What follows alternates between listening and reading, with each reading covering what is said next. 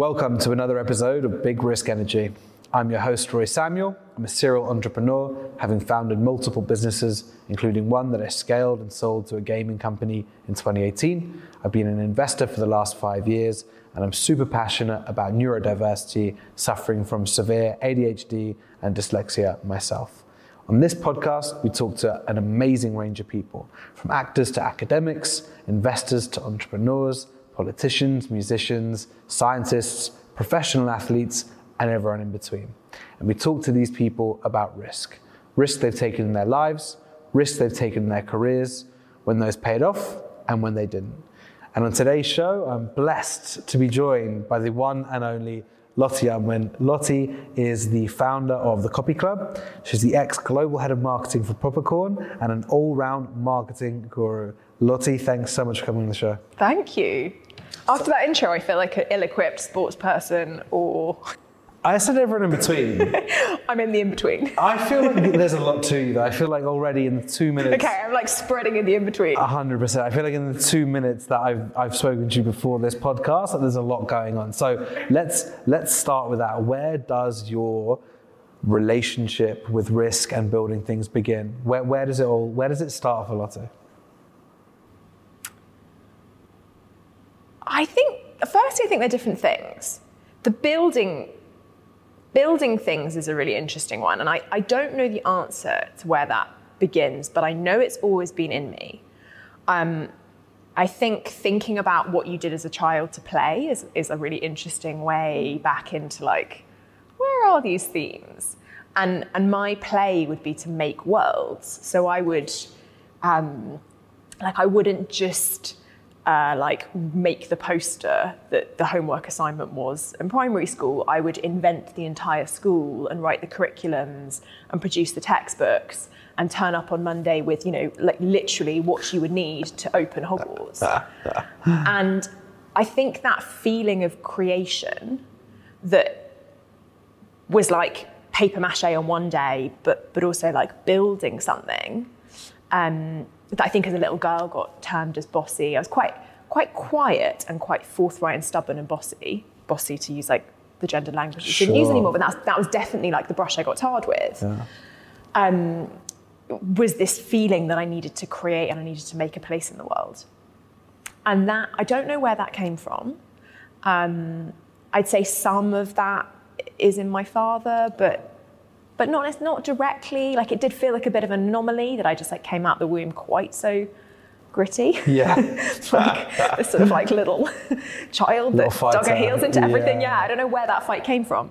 But I'd say that's never not been there. And I have always given everything like 150%. I've had to excel at everything I chose to do, and chose is the key thing. If I don't choose to do something, I'm so happy to be the worst in the world at it. Yeah. But if I'm in, I am all in.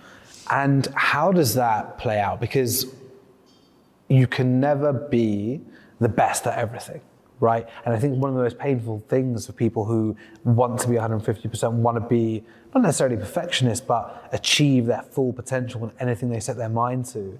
How has that, because for me personally, at times when I don't hit that, it's like, oh, that's low. I mean, do you find that that's often our superpower is also our Achilles heel? Do you ever find that? I think I've done a lot of reflecting on what I'm good at. And I'd say that, like my team would be the testament of this, but I think as a leader, I am pretty clear on what I'm good at and very clear on what I'm not good at. And I don't think, it feels like a big call, that I bring a huge amount of ego to the way I work with other people. So I wouldn't say that I get plagued with frustration around things I can't do, because I'm kind of just like, well, let that go. Yeah. I think what really resonates is the idea of like fulfilled potential, which to me is this like startlingly abstract concept that I'm going to spend my whole life chasing, which is completely inarticulate by its nature. Yeah. And so, I've set myself up for a life of chasing something that I'm never going to achieve. Yeah. And do you think, because I think that's an incredible attribute in someone who is building, in someone who wants to push things forward, but does it ever take a toll on other parts of your life? Because again, you know, out of my own experience, that, you know, laser focus on getting things done, sometimes again. Oh yeah, I had a breakdown last year. I've talked a lot publicly about like the collateral damage on my mental health, the relationship on my friends, family. Yeah, I mean, everything is pushed to the side of the pursuit of the abstract. Yeah. I think it's got a lot better. Like I've really, coming into my 30s, I've managed to like ebb that a bit and get some context and articulate a bit more what success looks like, as opposed to just like abstract pursuit of nothing. Yeah, totally. And I think as well, like speaking to you, it's so clear that you have that love for that pursuit. Yeah, you know, I think exactly. I love it. Yeah, I've got zero doubt about that. Yeah. I think, you know, a lot of people I speak to, they are putting that pressure on themselves without having that love. And I feel like I want to say to those people, you don't need to do that. You don't need to sacrifice your happiness for something that isn't going to make you happy. You know, it doesn't seem to make sense, but for you, for someone who loves it, like it's clear why you would do that. Well, it's a really interesting observation. My dad had an awful, very, very near-death experience when he was 18 that really shaped his entire, kind of shaped the way he lives. Wow. What happened, if you don't mind me asking? He was in a car accident with some friends, and the friends all died, and he was in a coma and declared dead to his family. Yeah, it was really, I mean, long before I was born. Sure. But I think it's given him a real appreciation for each day. And I think I really don't live for a future outcome. And that has shaped a lot about the way I do business. Like I know that if the journey isn't worth it, then like there is no necessary end goal. And that means, like, in a really basic sense, I don't have a business plan. Because to me, I'm like, well, that's not a priority. I was like, of course it's a priority, but I just like kick it down the line because I'm like, well, what matters is that I know that what I'm doing right now is fun, is rewarding, and is moving in the direction that is exciting to me, versus like, you know, the end, like a huge problem for my business at the moment is we don't have an end game. Because I find the idea of an end game really abstract and pretty privileged. Yeah, but I guess like if you are enjoying it for what it is, that is the end game in many ways, right? Enjoyment. Well, exactly. Yeah. What's wrong with building a lifestyle business? Nothing. I wish I had a lifestyle business, genuinely. I think if anything that I'm seeing in the world right now, this move away from hyperinflation of valuations and raising silly capital, like I think this is a good thing. And I think people's appreciation of the lifestyle business, of people who aren't total fucking psychopaths sacrificing and burning everything in their way to build a unicorn, rightfully should come back. And like, if you want to go and build that unicorn, fair play, but your odds of success are so low. Yeah. It's actually a really foolish way to try and make money. 100%. Which I think no one talks about. I say to everyone, if you want to make money, go into property. Yeah. Go into property, or go into like a multinational and work in middle management and go and do your stint 100%. abroad. You know, and like pay your dues and put cash in the bank and build some investment.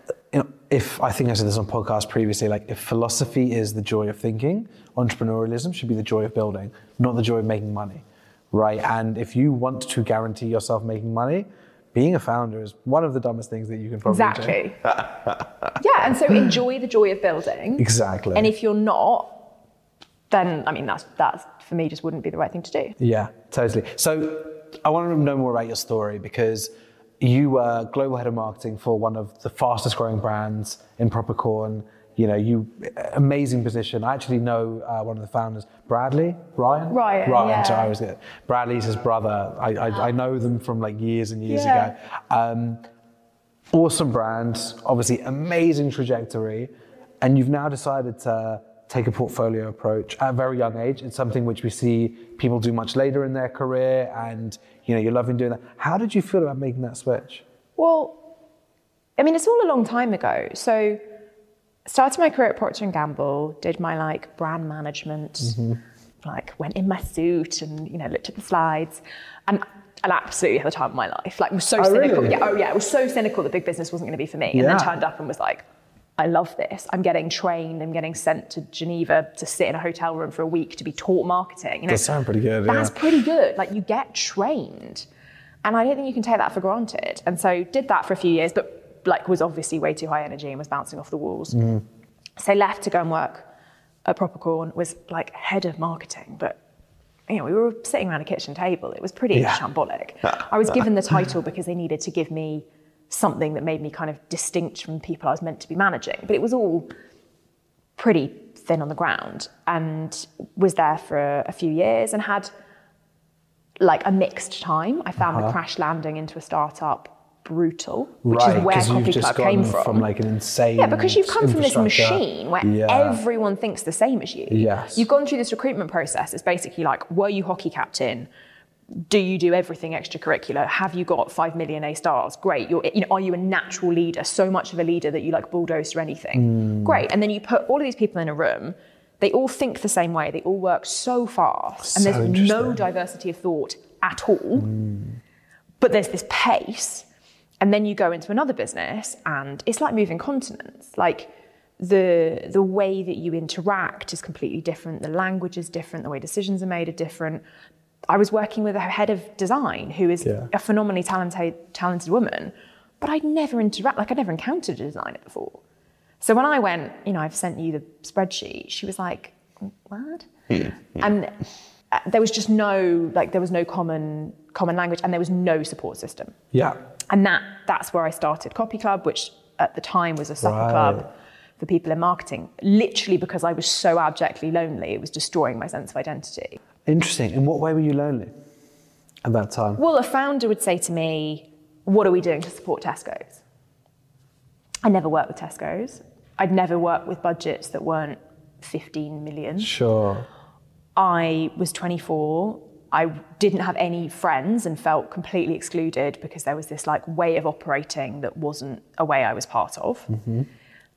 And so, everyone would leave the office and there'd be like popcorn everywhere and kind of collateral damage. And I just sort of sit there like late into the night on YouTube, Googling stuff that there aren't answers to. And if you go back to like, I was always building stuff, I was always a high achiever, that feeling of failure was just like earth-shattering. It was like the first time in my life where I'd been really bad at something. Yeah. And I couldn't say to the boss, I have no idea. Yeah. What are you going to do to help me with this? Because my job was to know the answer. And yet that's such a stitch up because that is a stitch there's up. no part of my CV that pretends I have the answer. You got hard done by there, I'll be honest. But I think that's what happens to literally everyone in early stage businesses who are underpaid over interesting. I think it's which is literally one of the problems that my business is trying to solve. That's really interesting. I mean, I find that fascinating because one of my things with Connected, one of my things with Real Sport is I only ever believe in a fair exchange of value and time. We have never underpaid a person because I see so many founders do this thing of, once we raise the Series A, once we get there, then you'll get paid well. And it's bullshit. It doesn't work. Every single person in Connected has options. Like every single one of us is in this together. And it's why we have a 96% retention rate. Like people don't leave Connected. 2 people left Connected, both asked for their jobs back within 4 months. Unfortunately, speed of the way that startups move, one left for Warner Brothers, one left for Amazon, both wanted to come back within 6 months. But I totally agree with you, and it's, I call them the cultural founders in sheep's clothing, right? They'll say the right things, but in reality, they just treat you like shit. And I don't want to slate Propercorn. But I don't blame anyone. Yeah. I don't think that anyone is doing the wrong thing. I think everyone's just doing what they can in the situation they're in. Yeah. And I think, I feel that now. I both personally as a founder, but also part of what we do as a recruitment business. And so I see what happens, and it's a value equation that works for everyone. It's just everyone has to be really clear on why they're in it. So for me, moving to Propercorn, I wasn't getting the right support, but I was getting the step into a startup role that I needed. I was learning loads, and it had that job put me in great stead. I don't feel shafted by them. No. I just think it's a reality. Yeah. Really and I think there's some really quick, how do you create the quick wins that make that situation slightly better for everyone involved without too much skin off anyone's back? Because it's also a reality that there isn't cash to go around. And sometimes that's just what it is. Yeah, it's a really, really interesting one. And you're right, there is often not the cash to go around. But I have always found that overly investing in people, even when from a cash flow perspective it doesn't seem to make sense, has always served me well. Just because I think that there's two sides to it. One, if you give people the ability to grow, develop, earn as well, most importantly, then they're going to, be more committed to working for each other. You create that environment where everyone's in it together. And also, you're just on the hamster wheel of trying to replace people, which is less sustainable as a business. Yeah, and it's expensive. It's super expensive. Yeah. Well, okay, so went to Propercorn, realised I was really lonely, and realised that there was no growth structure. So just to kind of play back into what you're saying, was given this marketing team who were phenomenal, still really close to both of them, really, really talented people. And my job was to make them better. And yet there was no resources and there was nothing in the industry to do. So at P&G, I got taken to the learning centre. There was a building called the Learning Centre where we'd go and do learning. And they had this really clear framework that 70% of what you learned was on the job, 20% was from your manager, 10% was in a classroom, which I think makes a lot of sense. Yeah. And there's a lot of structure in it, but that 10% happened. That was part of it. It wasn't just what you learn on the job. And then I went to Propercorn and I thought, right, well, this is what I want to do. I want to do the same structure because I believe in it. So that means that 10% of their learning needs to be in some kind of structured environment. Cool. Guys, go off and find some courses, come back. And they come back and they're like, I found this course. It's like £3,712 plus VAT. And I'm like, there's absolutely no way I can ask the business to invest that in someone who is earning 26k. Yeah. Clearly not. Yeah. So instead I'd go like, okay, I've bought you a book on Amazon and like, here's my mate that I've, promised that you can go for coffee with and pat on the back, like, bye. Yeah. And it just felt so woefully inadequate. Yeah. And like really wrong. It's like I'd had this incredible training just because I decided at a careers fair to go for a big business. And yet because someone had made a slightly different life choice, they weren't going to get the same tools. They were just going to get no support ever. Yeah. It's like, this isn't cool. And so that's when the supper club began to like evolve into more training opportunities and more structured sessions. So we'd run breakfasts on influencer marketing and just get 10 people together and say, right, I say we, I always do this when I'm telling the story. There was no we, it was just me. And, like what do you know about influencer marketing? And if 10 people say, I did this thing well and this thing badly, then you come out 10 times better informed. Absolutely. And just creating space where my team could take time out of their day and actually go to stuff, and crucially that I could. And so that was evolving. I then left Propercorn 3.5 years later. We doubled revenue. I'd like done my time there. Yeah. And it had never felt like home. Which was important which was an important kind of learning, because at P&G, I hadn't quite felt at home. I felt like everyone was coaching me into be someone I wasn't. Yes. Well, that is the other side of big corporates, right? They want you to fit their mold. But I think it's also the problem with anything. So I kind of left P&G because I thought, you're trying to make me into this proctoid, as they call them. And if I look at the senior leadership, like, I don't want to be any of you. I'm working as hard as I possibly can to be something I actively don't want to be. Like, I need to get out of here. And then I went to Propercorn, full of amazing, amazing people, but I also felt like I was being asked to be a certain kind of person. And again, it's like, this is a different kind of person. This is a different cultural dynamic. But again, that's not who I am. And I just never felt quite included. I think there's a cliquiness sometimes to small business culture that I think could be quite challenging. So I left, and I was also fed up with retailers temporarily. So I left to go and work at a mortgage startup for a bit. And then in that time, my ex-boyfriend and I had decided that we were going to move abroad, and he got a job in Delhi. And so we moved to India. Wow. For 3 years. I had no idea. And so that's kind of where the business all started. So Right. the key kind of moment of change was, there's me in my flat in Delhi, Ali, my ex. I mean, what was that like, culture shock wise? Like, is that? Yeah, it's I feel wild. like there's a big story It's here. absolutely wild.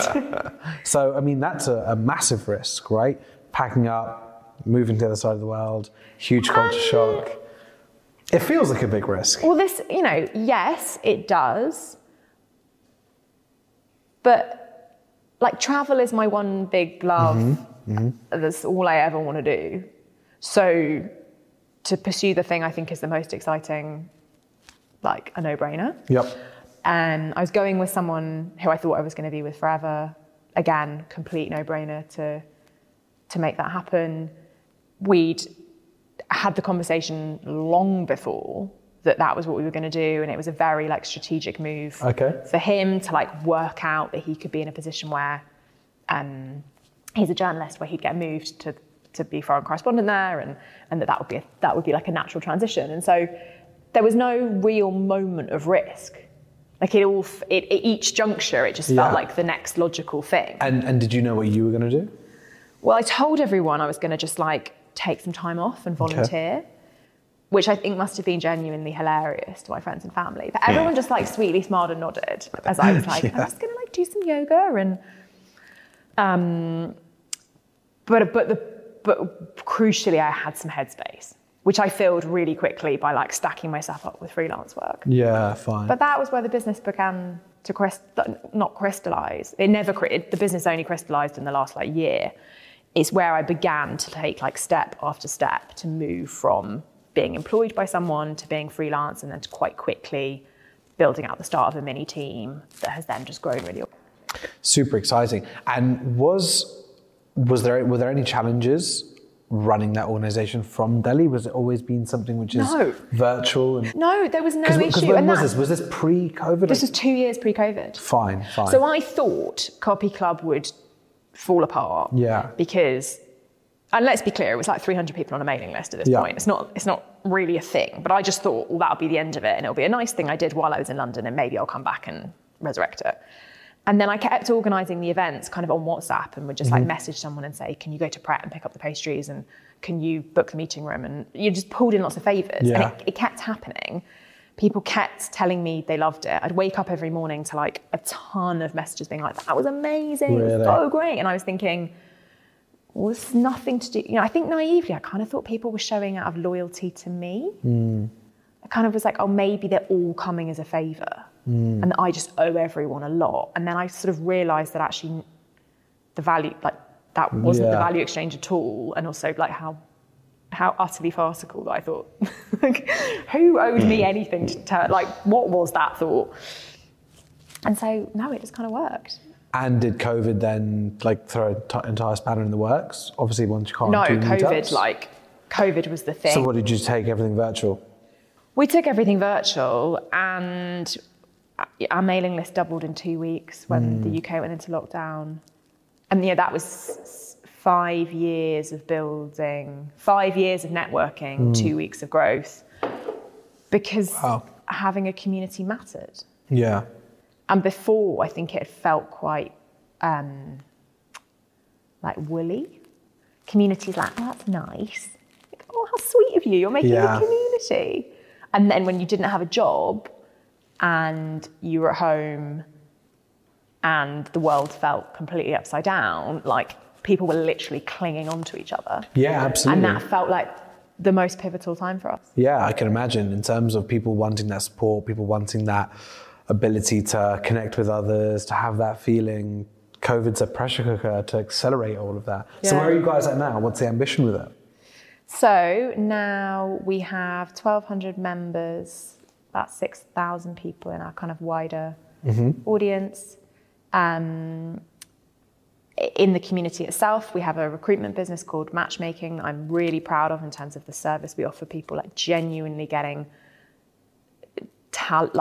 talent into roles that they would never have found otherwise. That job that you didn't know you were looking for, but when you read about it, you're like, that is actually it. I just was not going to Google it. And then we have a team called Brand Hackers where we run outsourced marketing teams for startups, which is just the fruition of my freelance work, just like on steroids and big, because there really is a gap. And the ambition is to do this for a lot more people. Yeah. You know, I speak to someone every day who tells me they wish they'd found us earlier, and that gets me. Yeah, of course. And I don't think I'm changing the world, but I do believe that being part of Copy Club makes you a little bit happier than not being part of it. I like that. That's really nice. Yeah. And how big is the team now?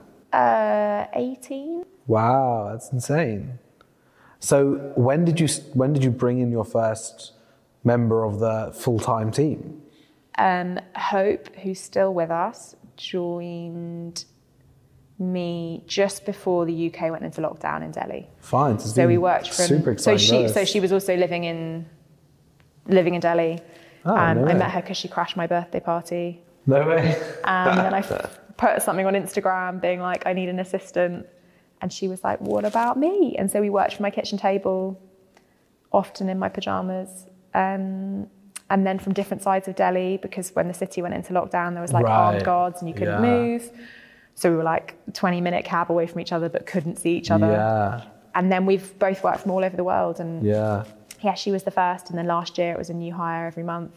Wow. And then when did you leave Delhi? Because obviously COVID got really bad in India. Yeah, I left Delhi just before my 30th birthday. So June 2 years ago. Mm-hmm. Thinking it would be 6 weeks. So went to Delhi with my ex, left him quite soon after we moved out, had a really tumultuous, as you can imagine. Of course. We've been together for 9 years, so... Never easy, that. Yeah. 6 months of being like hysterical and unhinged at the same time. And then set up my own life there, and so moved into a flat with a girlfriend and kind of began to build a business in earnest, like came out of my sort of like hibernation grief phase and started to make something. And how did you find that? Because I've been in a situation where I was building my last business. I had a 6-year relationship that ended just as my business was picking up in a big way. Yeah. It's a difficult thing to manage. You know, I think there is the ability to throw yourself into building something, but it almost feels like, for me anyway, at that time, putting off dealing with things by focusing on something else. I know this is quite a personal question, but sure, it's big risk energy, so we always get into the good stuff. I think I've had so much control over the chronology, and that there's a lot of it's a bootstrap business. Yeah, I'm a solo founder. I have very little accountability to anyone else. And so that's meant that I've never done anything at a pace that wasn't the pace I wanted at that point. Interesting. So I don't think that, I worked 4 hours a day and trained for an endurance triathlon and went on loads of hinge dates and got drunk a lot. Yeah. Literally did very, very little work for a bit of time, for a long time, and then I think began to feel more human, and then threw myself into the business. So I wouldn't say there was ever a moment where they felt disconnected. That's amazing. That's not to say that I haven't used work a lot throughout my life as a distraction from other things. Of course, absolutely. Like I'm a deep down a workaholic. It just is maybe lucky that I love the work I'm addicted to, but I need to be really clear that loving my work doesn't take away from the fact that I am hardline addicted to it. Yeah. And that's not a healthy relationship. No, totally. And it's a really interesting term. And I feel like it's a term I used to hear a lot more growing up, but seems to have really disappeared, workaholic. Like it seems to... You heard it when you were growing up? I heard it when I was growing up. Just people around me, people saying, oh, I'm a workaholic. But I feel like it's not a word... Like, okay, we spend a lot of time on LinkedIn, right? I very rarely see the word workaholic come up. I see hustle culture, I see hustle porn, I see grind, I see all these things, but workaholic. And I think it's because it's an addiction that capitalism rewards handsomely. And I think it's something which I believe an addict is an addict, right? If you have an addictive personality, if you have the potential to be an addict, you're going to be addicted to something.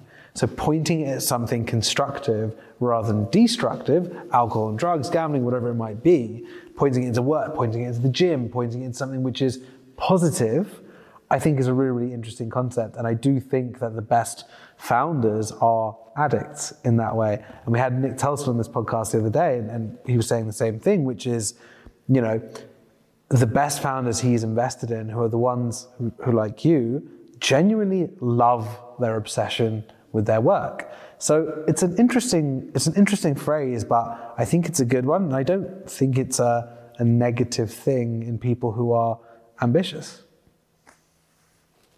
I find that so interesting.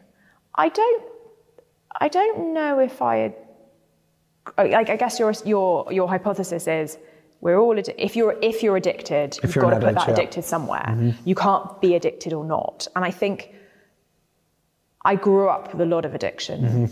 Mm-hmm. It's like defined a lot of my childhood, and I really struggle with the idea that I can't not, the implication that I couldn't not be an addict. And I think I know a lot of recovering addicts who are now no longer addicts. It's interesting. So really interesting. I would kind of question the hypothesis that you're like born an addict, therefore. I don't know if you're born an addict, but I don't know. It's a weird one, because I similarly had a lot of experience with addiction growing up, and I find that people can become addicted to recovery. You know, people can become all about recovery. People who do meetings every single day, and you know, they then become mentors in that. And I don't think there's anything wrong with it. Like, I'm not denigrating in any way, but I see a lot of people get addicted to recovery. It's something else to go all in on. I think if you're, I don't know, I'm not a clinical psychologist by any means, more a test case than anything, but I really do believe that it's about displacement of negative addiction with positive addiction. But it's fascinating. I mean, it's... Yeah, and I suppose that's the key distinction. I think I ran a workshop on workaholism really recently. Interesting. I think the definition of addiction is something that has destructive implications for either you or the people around you. Interesting. And so positive addiction in that light is kind of an oxymoron, but like quite a helpful one, which is to say that that's something other. It's interesting, because I guess this is why definitions are so... Yeah. I say this could be the most boring podcast of all time. I'm about to say definitions are really interesting. We're just going to talk about diction definitions. No, diction's super interesting. Definitions maybe less so. But my definition of addiction has always been foregoing normal human behavior to satisfy whatever that addiction is. So I've never seen addiction as something inherently negative. Okay. As in, of course it can be if you're addicted to the wrong things, but it's more, for me, denying normal human behavior to fulfill that action. So I know I'm addicted to work because I've denied relationships, I've denied my own happiness, I've denied my social time, I've denied everything in order to keep building. So I still see I'm an addict, but addicted to building in that way. Okay, but what that does in the context of workaholism is kind of say it's okay. And I think that's quite dangerous. I don't think workaholism is okay. I think having a passionate relationship to work where you're really committed is great, but I think we have to find language to say there's a point where it's become unhealthy, and there's a point where the impact on others is really extreme. Yeah. And that's why I find the word workaholic really important. It's taken me a long time to get comfortable being able to use that, like to basically say like those who I grew up with, who I kind of tried to be better than, different to, I'm just the same. I'm just putting my addiction somewhere else, and I have to actively fight that addiction as I ask them to actively fight their addictions. And it's not okay, like it's not okay for people in my childhood to just keep drinking. It is not okay for me to keep working. Interesting. At the expense of those who just deserve better. And I'm a deeply flawed human being, absolutely. And I have not figured out my work addiction yet, for sure. It sounds like you're much further along this journey than I am, which is amazing. I'm in that bit of knowing whatever that window is where you know, but you don't have the answers. Like I can see it. And I think I've got some controls, but to your point, I'm like, why aren't we talking about this? I don't know. Yeah. And well, I think it's because, sorry to cut you off. No, I just think the way it's used, which is like, I'm a workaholic. Yeah. Like if you've grown up with an alcoholic, that's not a funny word. No. No one's going to be like, I got my mug that says I'm an alcoholic. Like, no, it's not acceptable. And so why do we kind of like make it into merch? Yeah. Do you know why? Because capitalism fucking loves it. That's what it is. Capitalism would love every single person to feel like a workaholic. And I see it. Now, we're different because we're building our own thing, right? And in many ways, at least the fruits of our workaholism, let's say, go towards what we're building. But I know people who are in corporate structures, for example, who are killing themselves. 6 hours in work, and just seeing them as a broken person, just like, you can't do this to yourself. So yeah, it's. But I think people around me would hear me say that and be like, you're actually taking that comment and you're not recognizing that they will come to me and see me in that state. And just because I say, but I'm running my own business, they're like, I don't give a fuck. Like, I really don't care why you're doing this. You as a human are not in a good place. Yeah. And like, unless you're solving some global health crisis, stop it. Yeah. Like, stop being stupid. Yeah.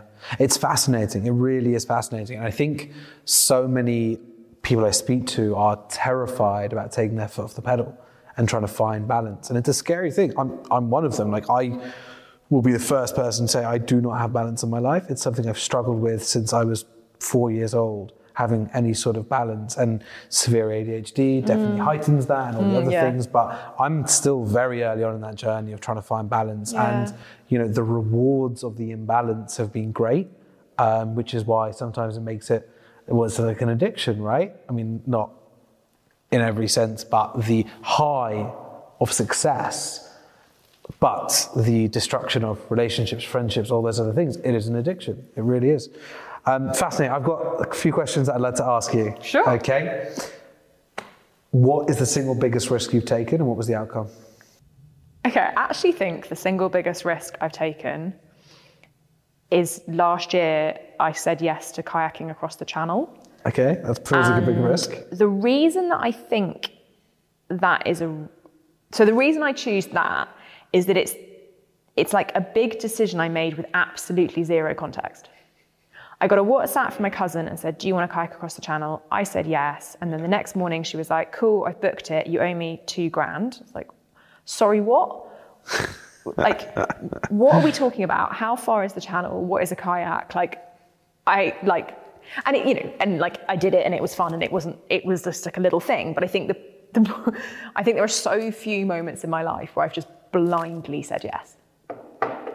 I think I can think of a ton of like very calculated decisions I've made, but that to me feels very different. I mean, that screams big risk. Yeah, no, I just went like, sure. And I think maybe that's a fun challenge to all of us. Like, how do we do that more? 100%. I love that. Okay. What are you proudest of?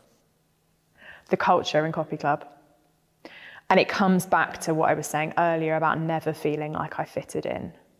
I really hope that I've built an environment where everyone feels like their view matters and that they are heard and that they are safe and supported.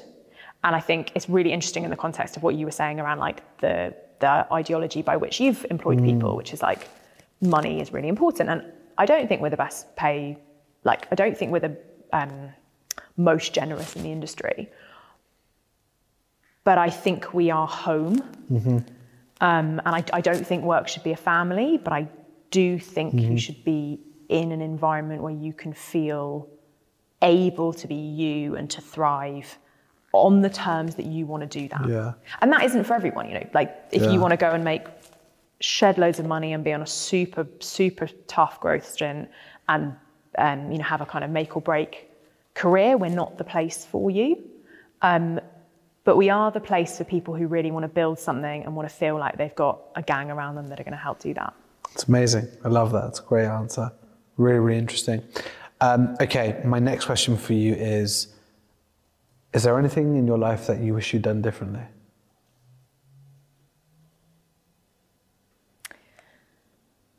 So we actually haven't talked about my weird relationship with money. Okay.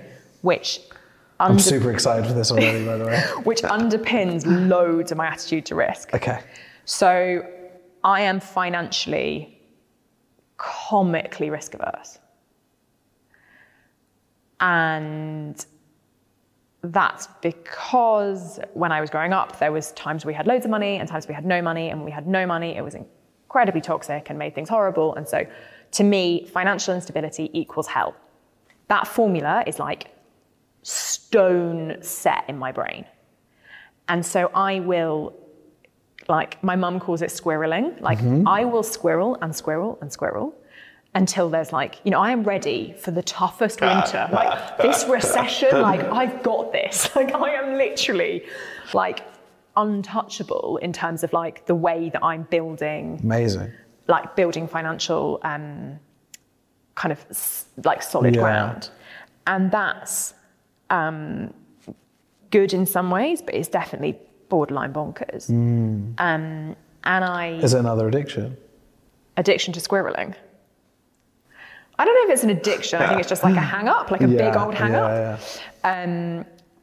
I've never raised money. Yep. I've never even contemplated it. Yep. And I get, like, a conversation comes up all the time, and I'm like, no, like, not interested. That's great. Like, well, and this is where this is kind of the failure risk, the regret question. Like, it's one way, but my like what if is what would have happened if I'd like gone on the therapy boot camp aged 22 that like got me, you know, if I'd spent 6 weeks getting through this weird hang up and working out a relationship where I could feel more measured and less defined by terror and more motivated by like a mixed outcome. Yeah.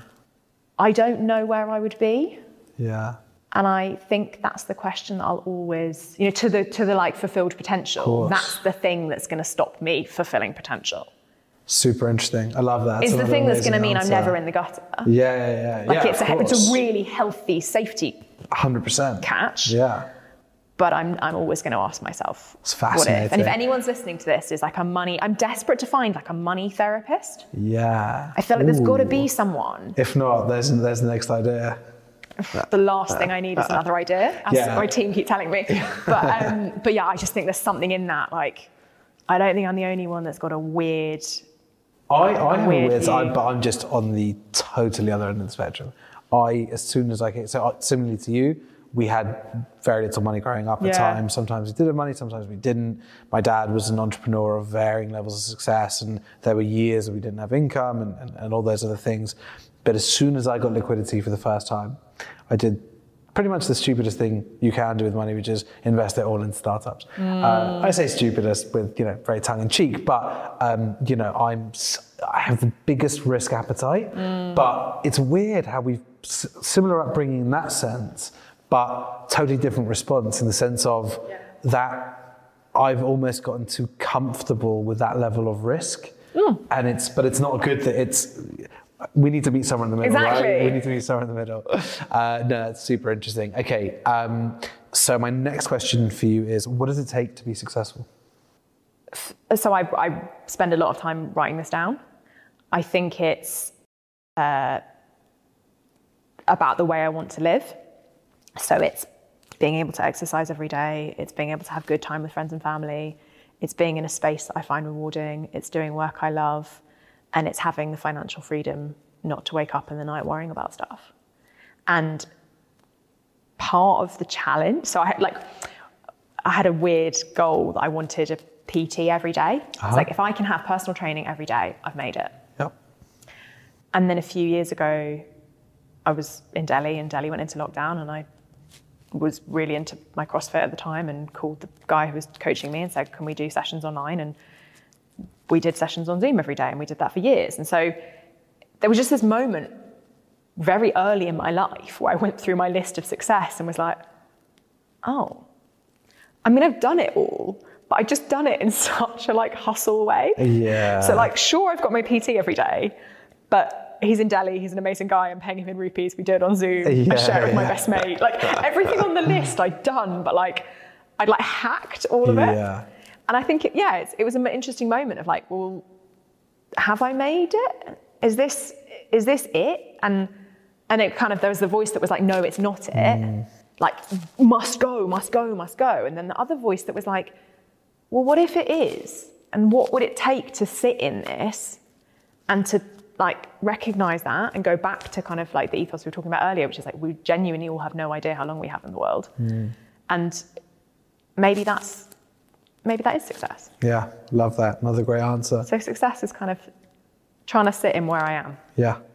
Yeah, I think that's really nice. It's a peace in many ways, right? Yeah. That does feel like success, peace. It's definitely not a number in a bank account or yeah. press release that says you've exited to someone who for some, none of that. Yeah, I agree.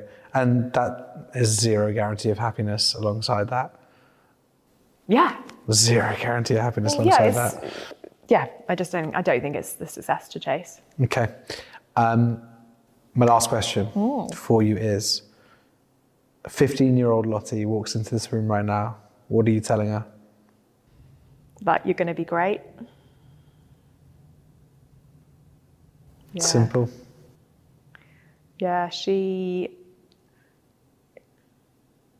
worked really hard and like put a lot of blood, sweat and tears into everything and not that much time into what she wanted.